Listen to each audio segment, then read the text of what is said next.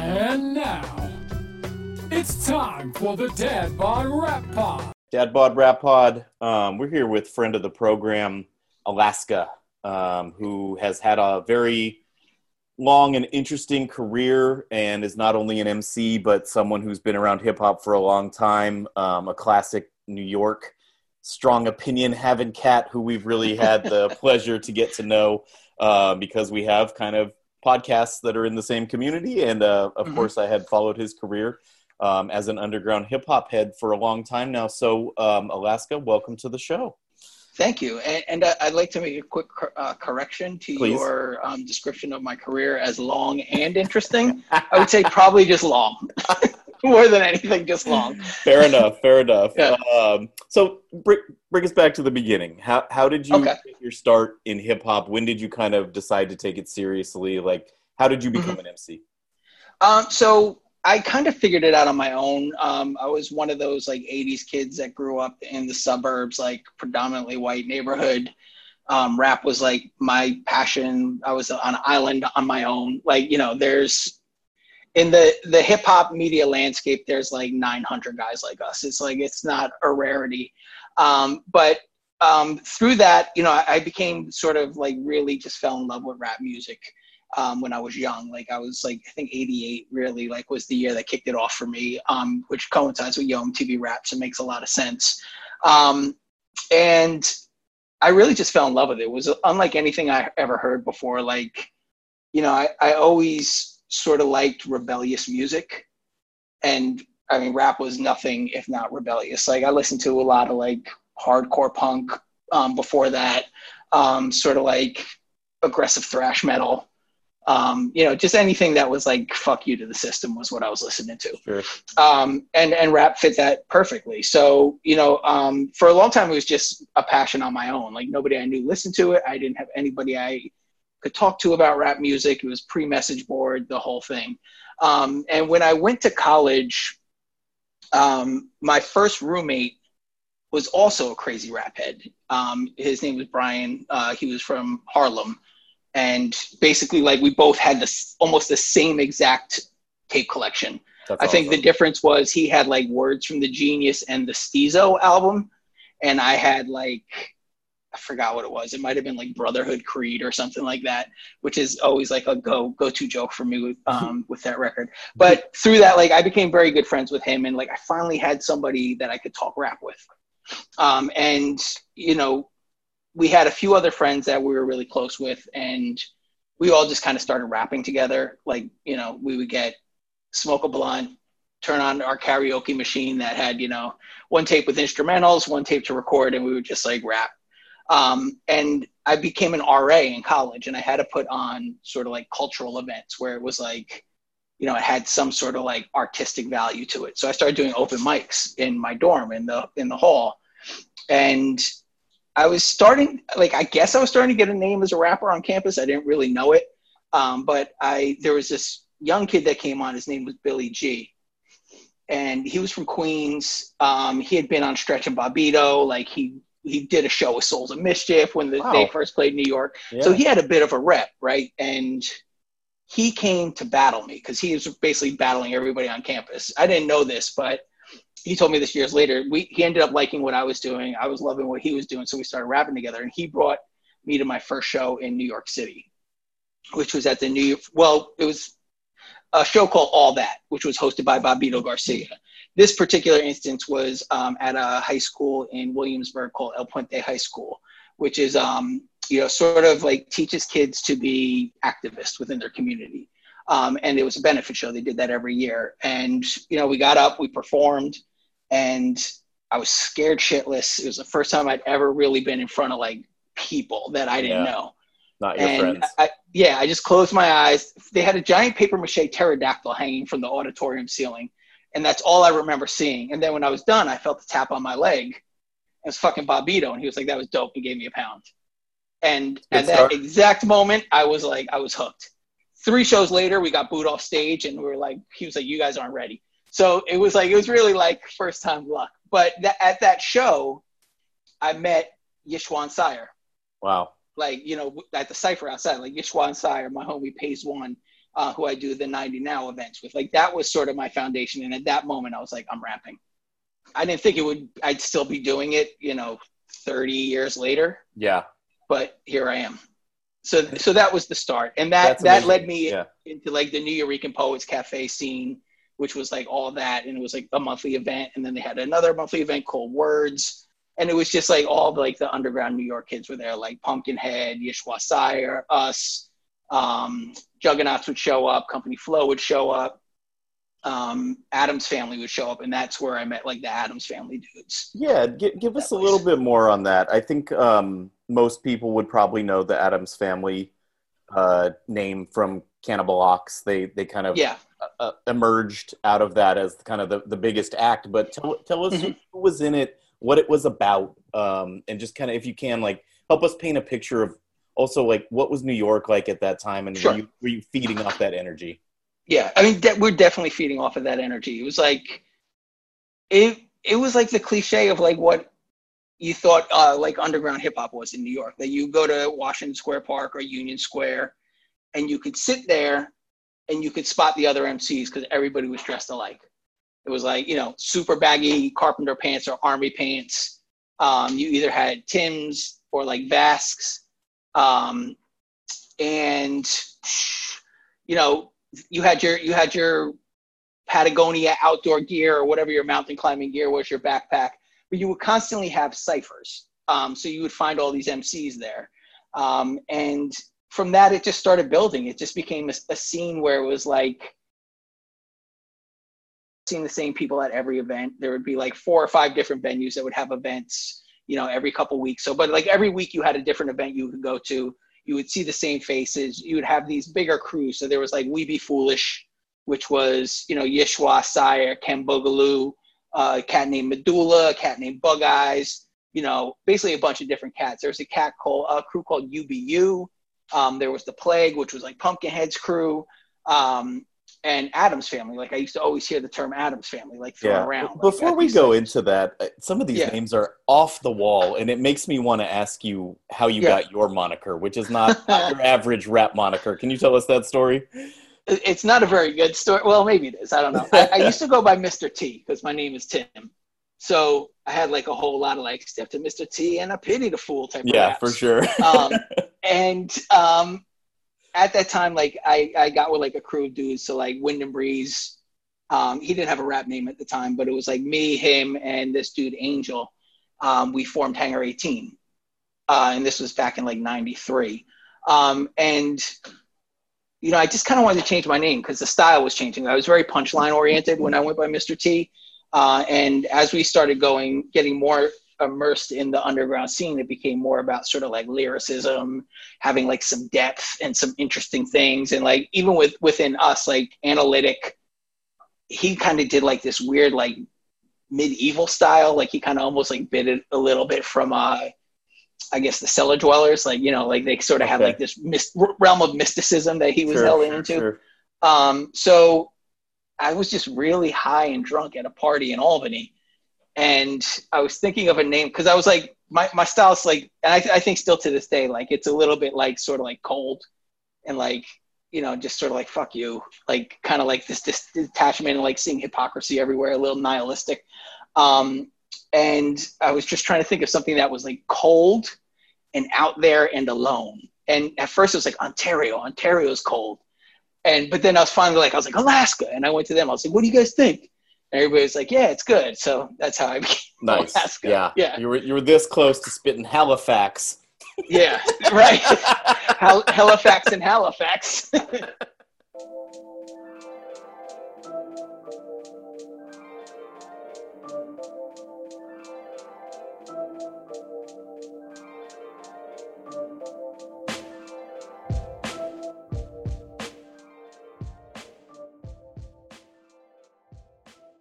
Tell us about Adams Fam. Like, how did you guys connect, and what was that group like?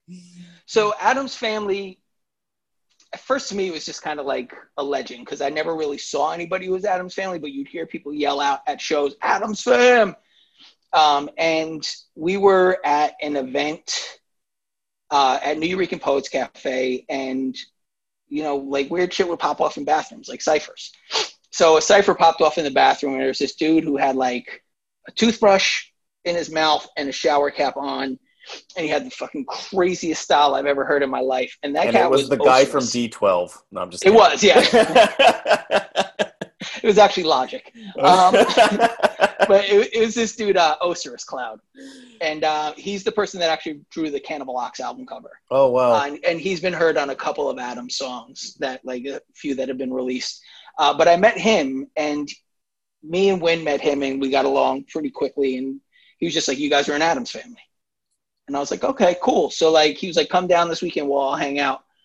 And Wynn had to work, so he couldn't come. And like, I was like, yeah, I'll come, because I was desperate to like get a bigger crew and a bigger affiliation. Yeah. And I ended up waiting for those dudes for like 4 hours. Oh my God.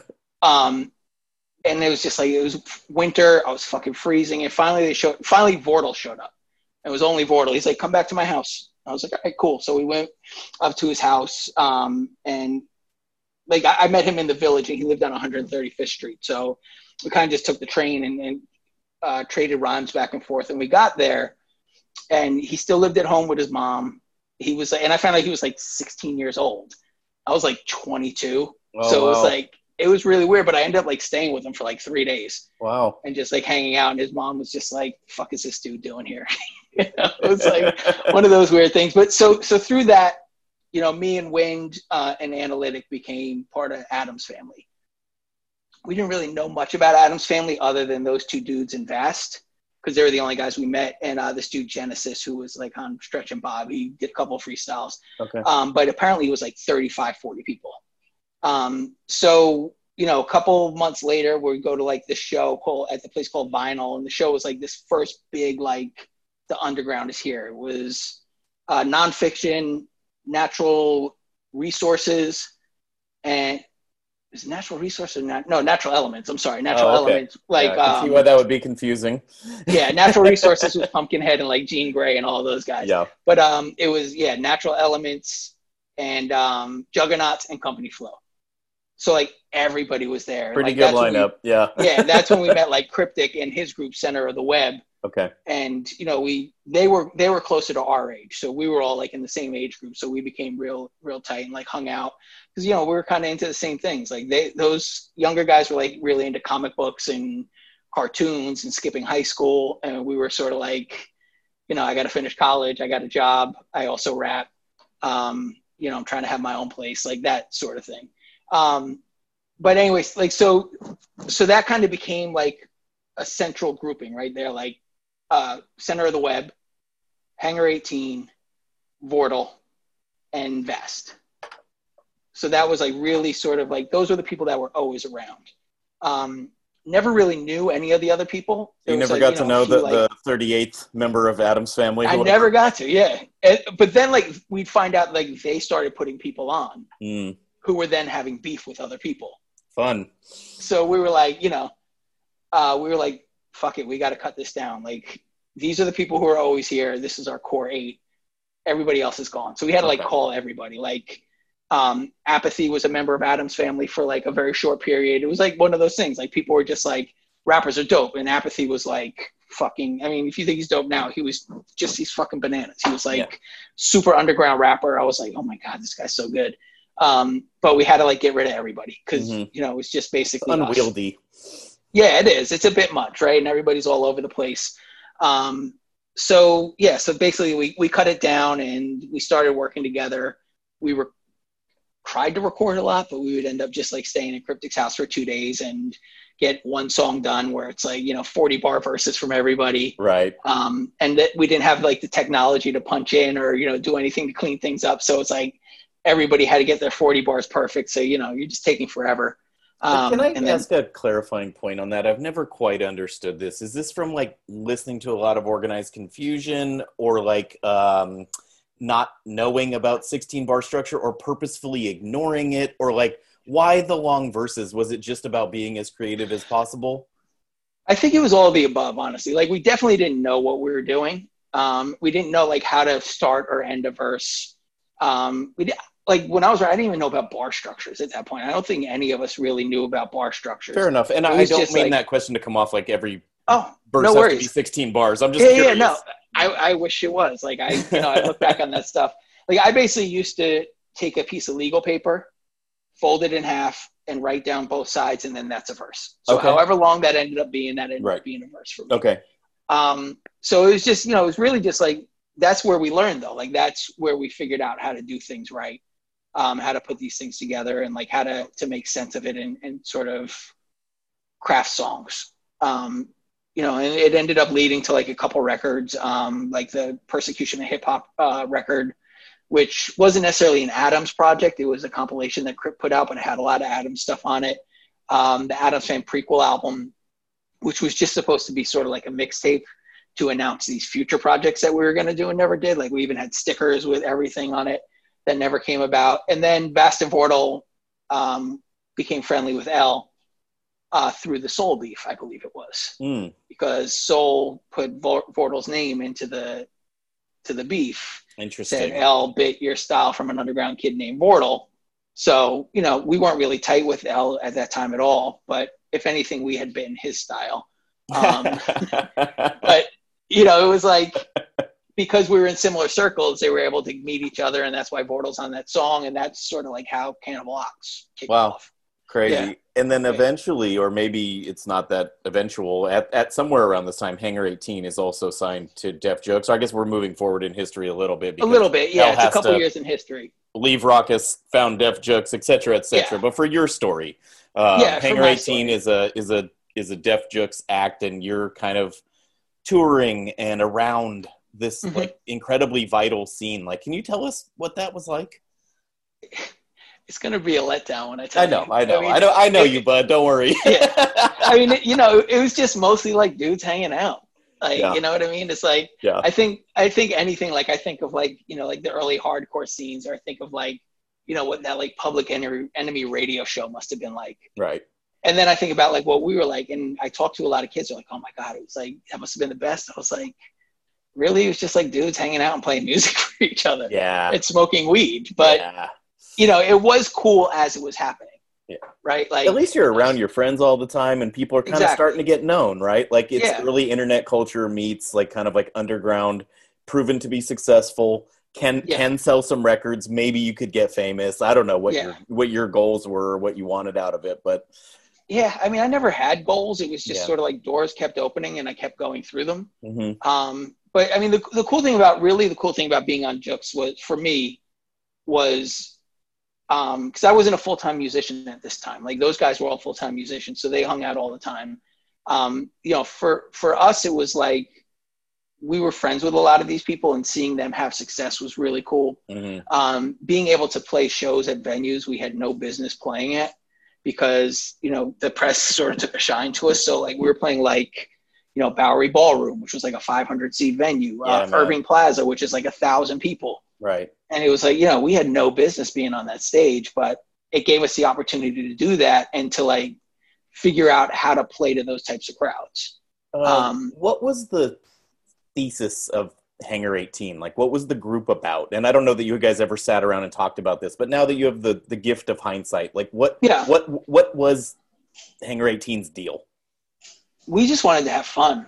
Okay. I mean, honestly, like that's as honest as I could be. Like, one of the reasons it took us so long to come out is because we had a lot of starts and stops.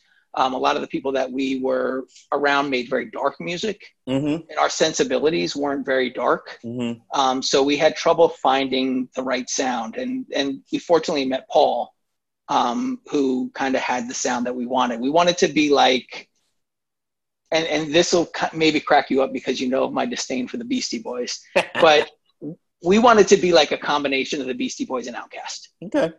Right? Like we wanted to make sort of like kind of progressive music, but we wanted it to be fun and something that people could dance to. Like my whole view was like, as long as you have a good hook and a good beat, people should be able to gravitate towards it. Right. Because, people talk about nothing and people go crazy for that. Right. Or, so that was sort of what we wanted to do. We wanted to take the underground aesthetic and give it like almost like a pop twist. Yeah. And I wouldn't go so far as to call your music pop, but I remember very distinctly when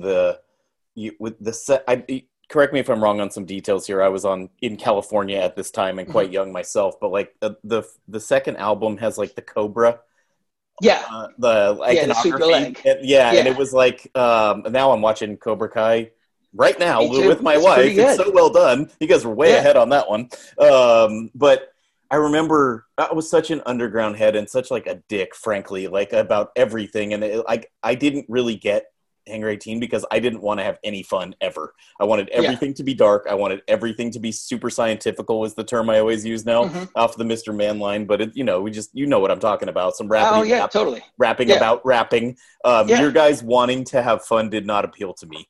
And I don't know if I've ever told you that, but I'm not like that's cool. It didn't 18 anymore, and I off of those record sales. I'm just like now we're buds, and I want to talk to you about it. And I think it's very interesting for you to have taken that kind of contrary position, but you knew what you wanted, you went after it, and you had some success. You guys were pretty big in that world. In that world, like we never reached like sort of crossover potential like Aesop or Murs or RJ or L or any of those guys, but I mean, guess it went beyond my wildest dreams. Yes, and that's great to hear you say. And I think like you actually set it up so you could have, like maybe the right song at the right time or the right like publicist or something like it. You could have. You know what I mean? Yeah. I don't know. It seems like that to me. If you would have waited a little while longer, everyone would have been doing coke and wanting to have fun. We really missed our window. But that's actually where like it kind of ended for us. Like Sweep the Leg was. It was a real disappointing record, even to us. Like I listened to that record, I'm like, man, it's not that good. We had a version of that record done like 2 years before it came out, and I think if that record came out, it would have been really good. But then we started tinkering with it. Like we started touring a lot and playing a lot of different audiences. Yeah. That we started trying to craft songs for. Like that's how we got the Atmosphere song or the song with Slug, right? It was like, all right, we're playing like we've done a lot of shows with Slug. We toured with Gym Class Heroes twice. So it's like seeing a different grouping of kids that had different sensibilities and wanted different things. We started like trying to craft our music to an audience instead of what we wanted out of it. And I think that really hurt the project. Okay. And therefore the group? Yeah, the group, there was other things happening in the group. Like it just was sort of like coming to a natural end. Paul was married at this time. He was filming commercials. He had a daughter, and they were getting ready to move to Wisconsin. So, the person that was our sound, like he really like helped solidify us. He was gone. Wind and I just started seeing life a lot differently. I'm sort of like, me, I'm sort of like a bit like fuck everything. Cantankerous? Cantankerous would be the word. Whereas he's very positive. Like he's all about like positive and deliberate intent and shit like that. So it was like, I think our personalities probably grated on each other a little bit. Sure. A lot of time in a car, van, hotel room situation tends to do that as well, right? And something I realized later on, like whenever we took a third person on the road with us, we eventually turned on that person. Interesting. And I think like that was our way of avoiding turning on each other. That is fascinating. And 3 hour we never podcast someday to unpack that one. Yeah, exactly. We never actually turned on each other. Like we're still friends, but I think like what we were doing creatively, it hit a wall. Like we wanted different things.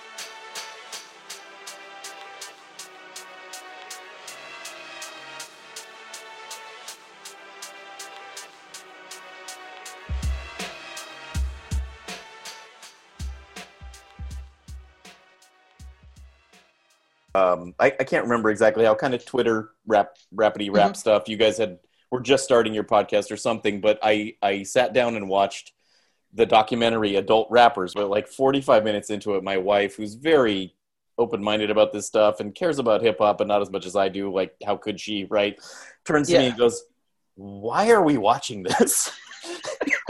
And so I kind of want to address the misanthropic, almost like hatred of hip hop that is espoused in this film by all these great rappers who also have normal lives. And you're in it a couple of different times.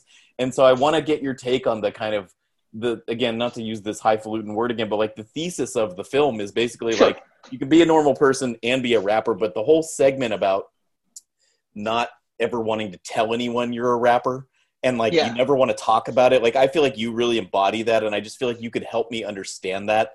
Sure. As a kid who still grew up thinking like being a rapper is the coolest thing in the world, right? Yeah. And then I also think it kind of ties back into what you were saying, how you were kind of like an older guy in Adam's family, and like you kind of, to me, and like, you know, I know you're a real person, but you kind of, to me, embody this ideal of like you're over it and you've been over it since you were in it, and I find that fascinating. So if you could just speak to that jumble of statements and being in the movie. It's interesting. So I think there was a time when I really did feel that way.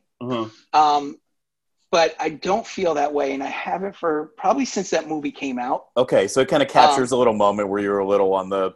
Yeah. So I don't know, bitter, is bitter the right term? Yeah, I think bitter is the right term, but I also think that movie they started working on that movie like right as like the underground scene died. So maybe like a year and a half after. So my friend Paul, who was the producer in Hangar 18, he directed it. And it started basically like on a sort of like throwaway thing that he said to one of his friends. I think he was working on a commercial and he got like his phone kept ringing over and over again. And it was like C-Rays or Cage, like one of those guys calling him. And like after not speaking to him for 2 years because Paul had been out of the scene, asking for beats. And he like hung up. He's like, I have too many adult rappers in my life. And his friend was like, you should make a movie about that. So, and at the same time, I had given him Brian Coleman's Check the Technique book. Yeah. And I think Paul realized like there hadn't really been anybody telling the story of like this scene that happened. I still don't think there has been anybody that's done it like really well. Definitively. Yeah, definitively.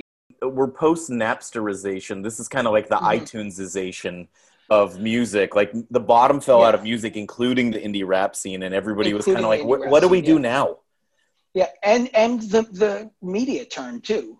Right. The media was all about the indie rap scene until it wasn't the shiny new thing anymore. Right. And they kind of just went to like, I think like Dipset became the big thing, and like, you know, sort of like Down South became a very big thing. Clips. And, you know, much deserved. Like, you know, like great music. Paul Wall and Slim Thug and, you know, the whole Swisher House movement. Like, and I don't blame them for getting bored of us. Like they should have gotten bored for us. We got like self-involved and self-important and stopped making interesting music. Yeah. But so I think that's when you found everybody, and everybody was like, what the fuck happened? Like I came into this thing just doing something I loved. And it became like, and I think much like what I was saying, like it wasn't something any of us planned on. It was like doors just kept opening. And then they shut quickly. And there's that sort of, at least I had it, like it was a sense of failure. Like I failed at something. And I think people were dealing with that at that time. And I think that's probably why people were hesitant to say like they're involved in rap. Yeah. Was there ever a point where you didn't have a day job? Was rap ever your full-time deal? Oh, yeah. Yeah, it was. It was from 2004 until 2009. That's a good run. Yeah, it was a good run. Yeah. But, you know, also during that time, like all of my friends that I grew up with are like getting married, having families, having houses, like having money, like not worried about I'm going to get evicted because I don't have any money to pay any bills at all. Right. My lights and my heat are off. It's not like not having a job was because you were like at the penthouse of the Four Seasons. It's, no, exactly. Yeah. You were trying to not have a job. Trying to not have a job. Yeah. So I think there was like a lot of resentment there, but I don't know. When I watched that movie, I was surprised at how like exhilarating it was. Like, you know, there is a super dark segment in the middle, but when you get to the end, everybody's like, I would do it all over again in a heartbeat. Totally. Yeah. And you kind of see a lot of people that were in that movie have started like having like a second act. Totally. I think of, I think it's Esso from 7L and Esoteric, who's like mowing the lawn. And like, I think it's a year or so after that, Czarface comes about and he has like a full-on second act. It's like a really cool story. Same thing as Jay Zone. Like Jay Zone was just learning to play drums there, and now he's like killing it. He's everywhere. Totally. You know, Blueprint was always around. Blueprint stayed active. Murs stayed active. Yeah. There were some younger guys who, like Homeboy Sandman, blew up after that. Right. You know, so I think I don't know, for me seeing it, like I remembered everything that I loved, and I realized that I can still do music without having to worry about all the stuff I hated. Yeah.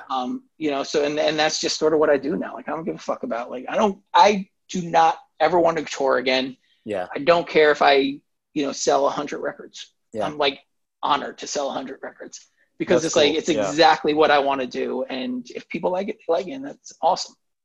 So that leads us to you have a great podcast that I'm a huge fan of and have been Thank you so honored much, to be and we on are a huge couple of fans times. of the Dad Bod as well. Thanks, man. Which is called Call Out Culture, and Yes. you and Zilla Rocca and Curly Castro, who are all MCs. Your show is fascinating for a variety of reasons. One, I think it's pretty loose, and it's a hang sesh, and it's like hanging with these three interesting cats. You have human cartoon Curly Castro, who's like always like got something super interesting to say. Zilla Rocca's super laid back and like grinding on his music stuff all the time. And then he knows everything. Right. He just it's amazing. He listened to the guy's 7th album and could tell you which tracks are the best ones and who produced it. And he's got that kind of mind, which is fascinating. Yeah. I haven't listened to that dude since 92. Exactly. I skipped all but the first 2 albums, which are what I will always think of as good, and moved on with my life. After that, they died. Yeah. And then yourself, who we've kind of talked about, is kind of, you're kind of grouchy. I don't know if that's offends you or not, but you also have super fascinating opinions, and you were in the room where some of this stuff happened. And so you have a very interesting perspective, especially on kind of like 90s underground into the 2000s underground hip hop culture. I mean, I think it started originally was Zilla and I had like kind of talked a lot, and he was like, I feel like all these conversations should be a podcast.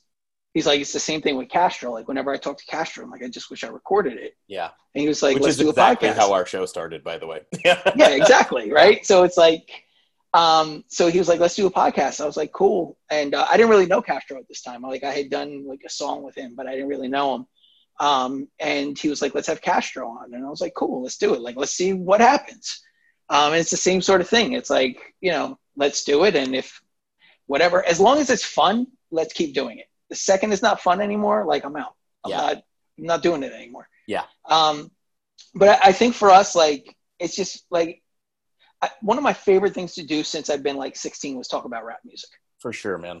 And, be able to be in these conversations again, express these thoughts with people who know about them and who could counter or who could push you on it and make you think about it a little deeper. So, but yeah, man. So you and your co-host and friend Zilla Rocca have a new album. Why don't you tell us what that's all about?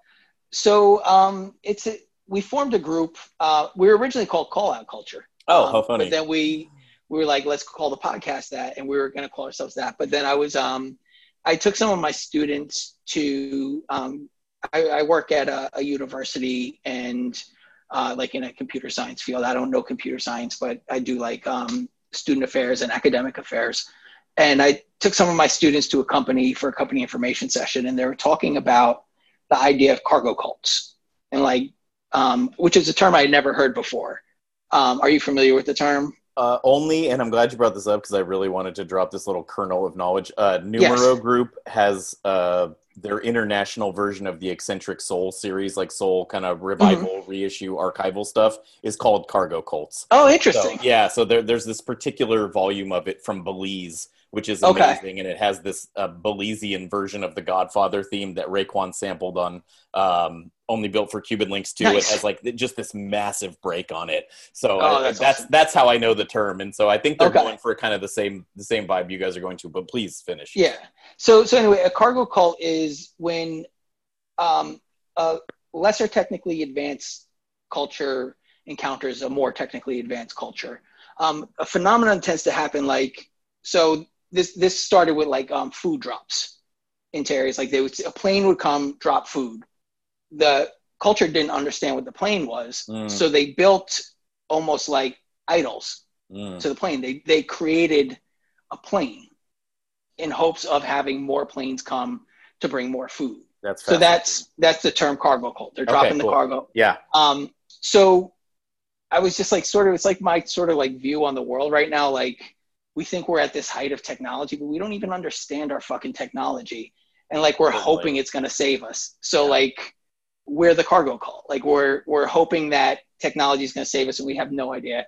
We don't know how to wield it. Like, you put us in a social media landscape and we turn into fucking savages that want to kill each other. That is definitely happening. Yes, that's very yeah. So that's sort of where the idea for Cargo Cults came. The title of the record's Nihilist Millennial.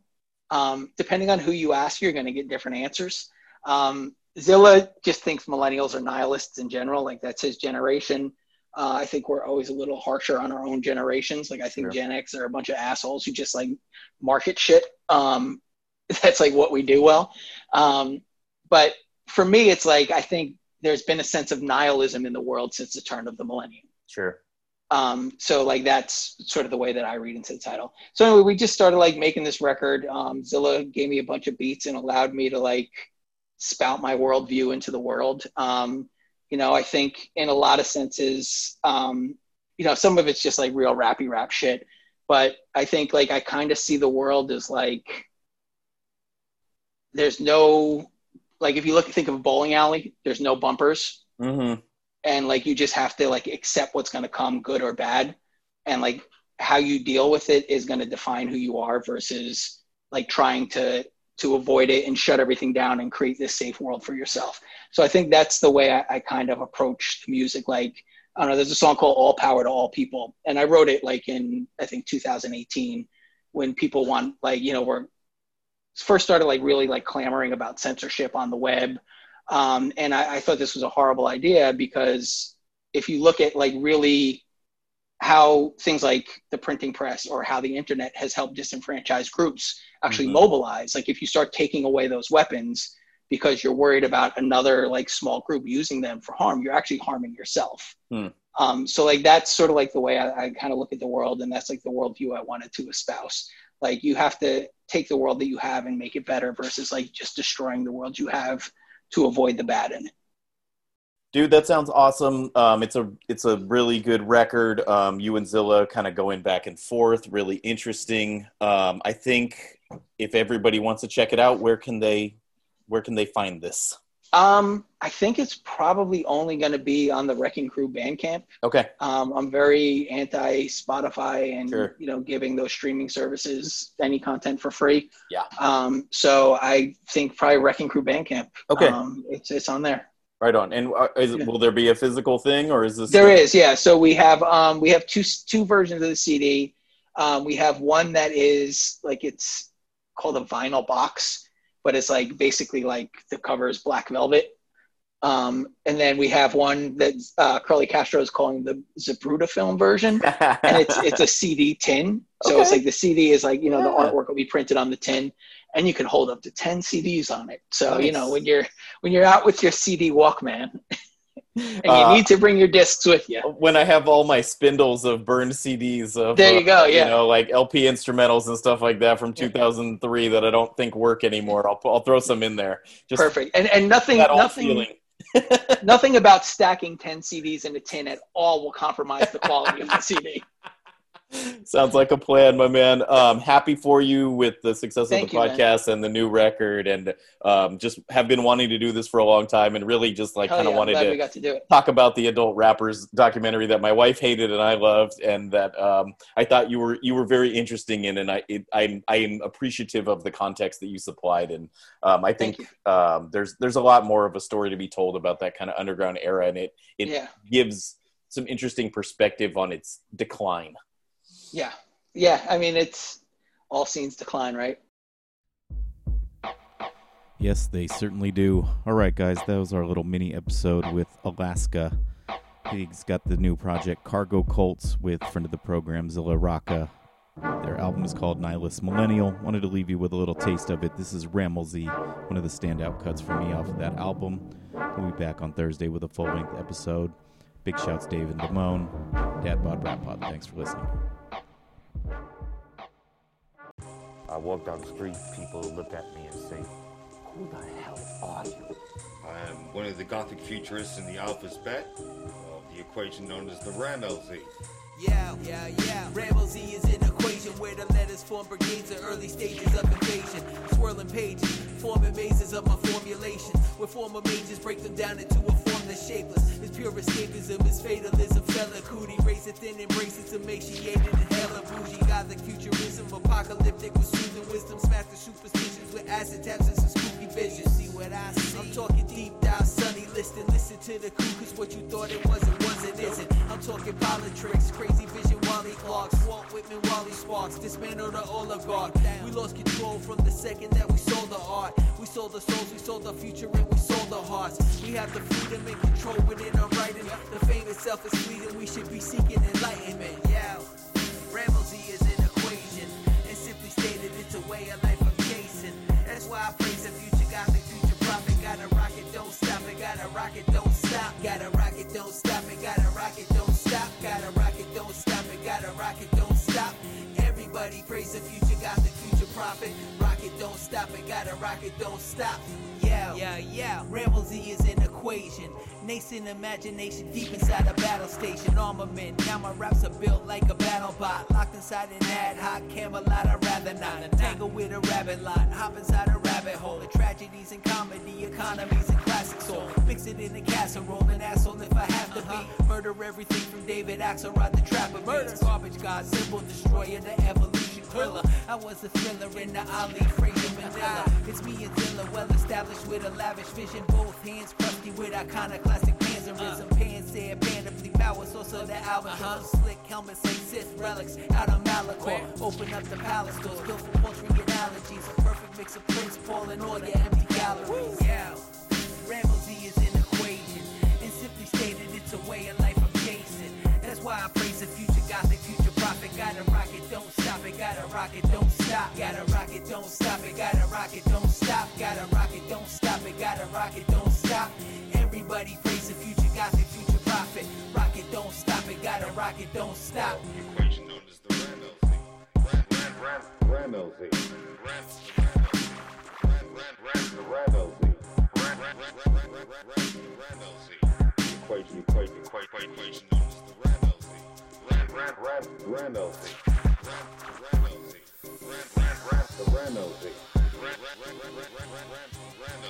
Yeah, Ramsey is an equation, and simply stated, it's a way of life I'm chasing. That's why I praise the future, Gothic future prophet. Gotta rock it, don't stop it, gotta rock it, don't stop. Gotta rock it, don't stop it, gotta rock it, don't stop. Gotta rock it, don't stop it, gotta rock it, don't stop.